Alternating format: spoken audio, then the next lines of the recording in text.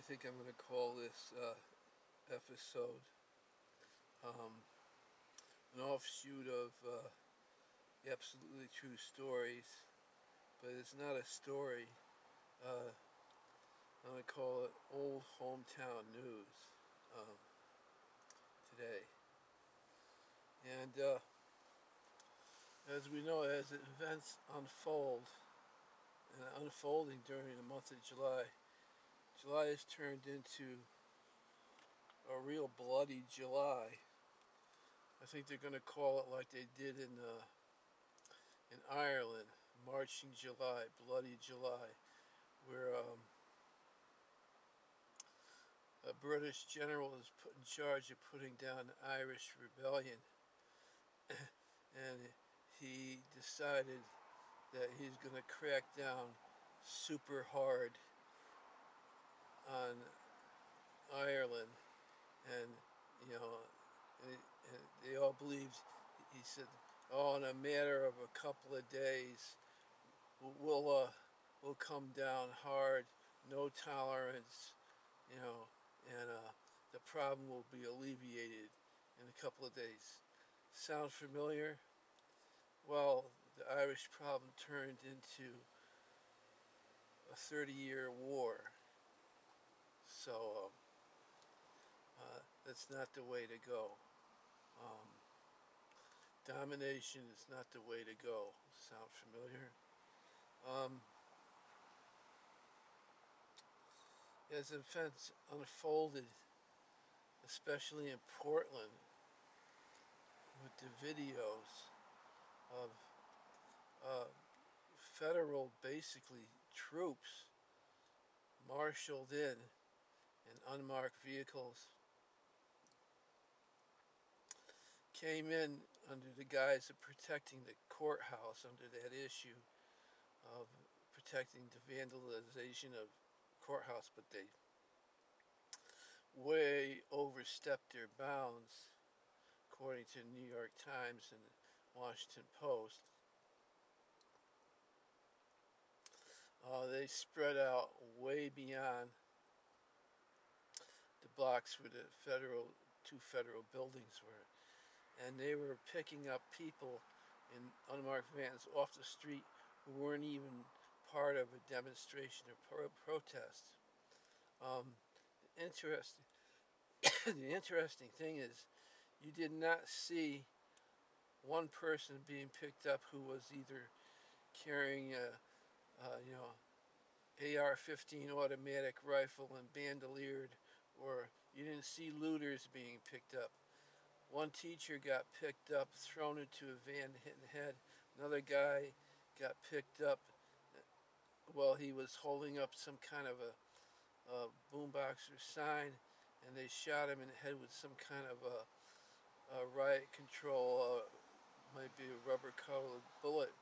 And you know, I mean, blood is being spilled. Americans on the streets, and these aren't the looters, and these aren't the ultra right wing automatic rifle bandolier carrying guys that are being arrested. It's those guys that are doing the arresting. Um, so it's really, as you look past the last 2 3 months, the issue of BLM, it's not really the issue anymore. BLM is not the issue. What it's turning into is federal government control of local governments.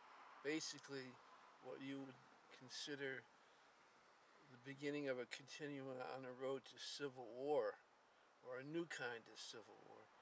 I mean, the mayor was tear gassed in Portland. He took sides with the demonstrators. Some of the local police were part of the demonstrators. They got tear gassed and shot. Or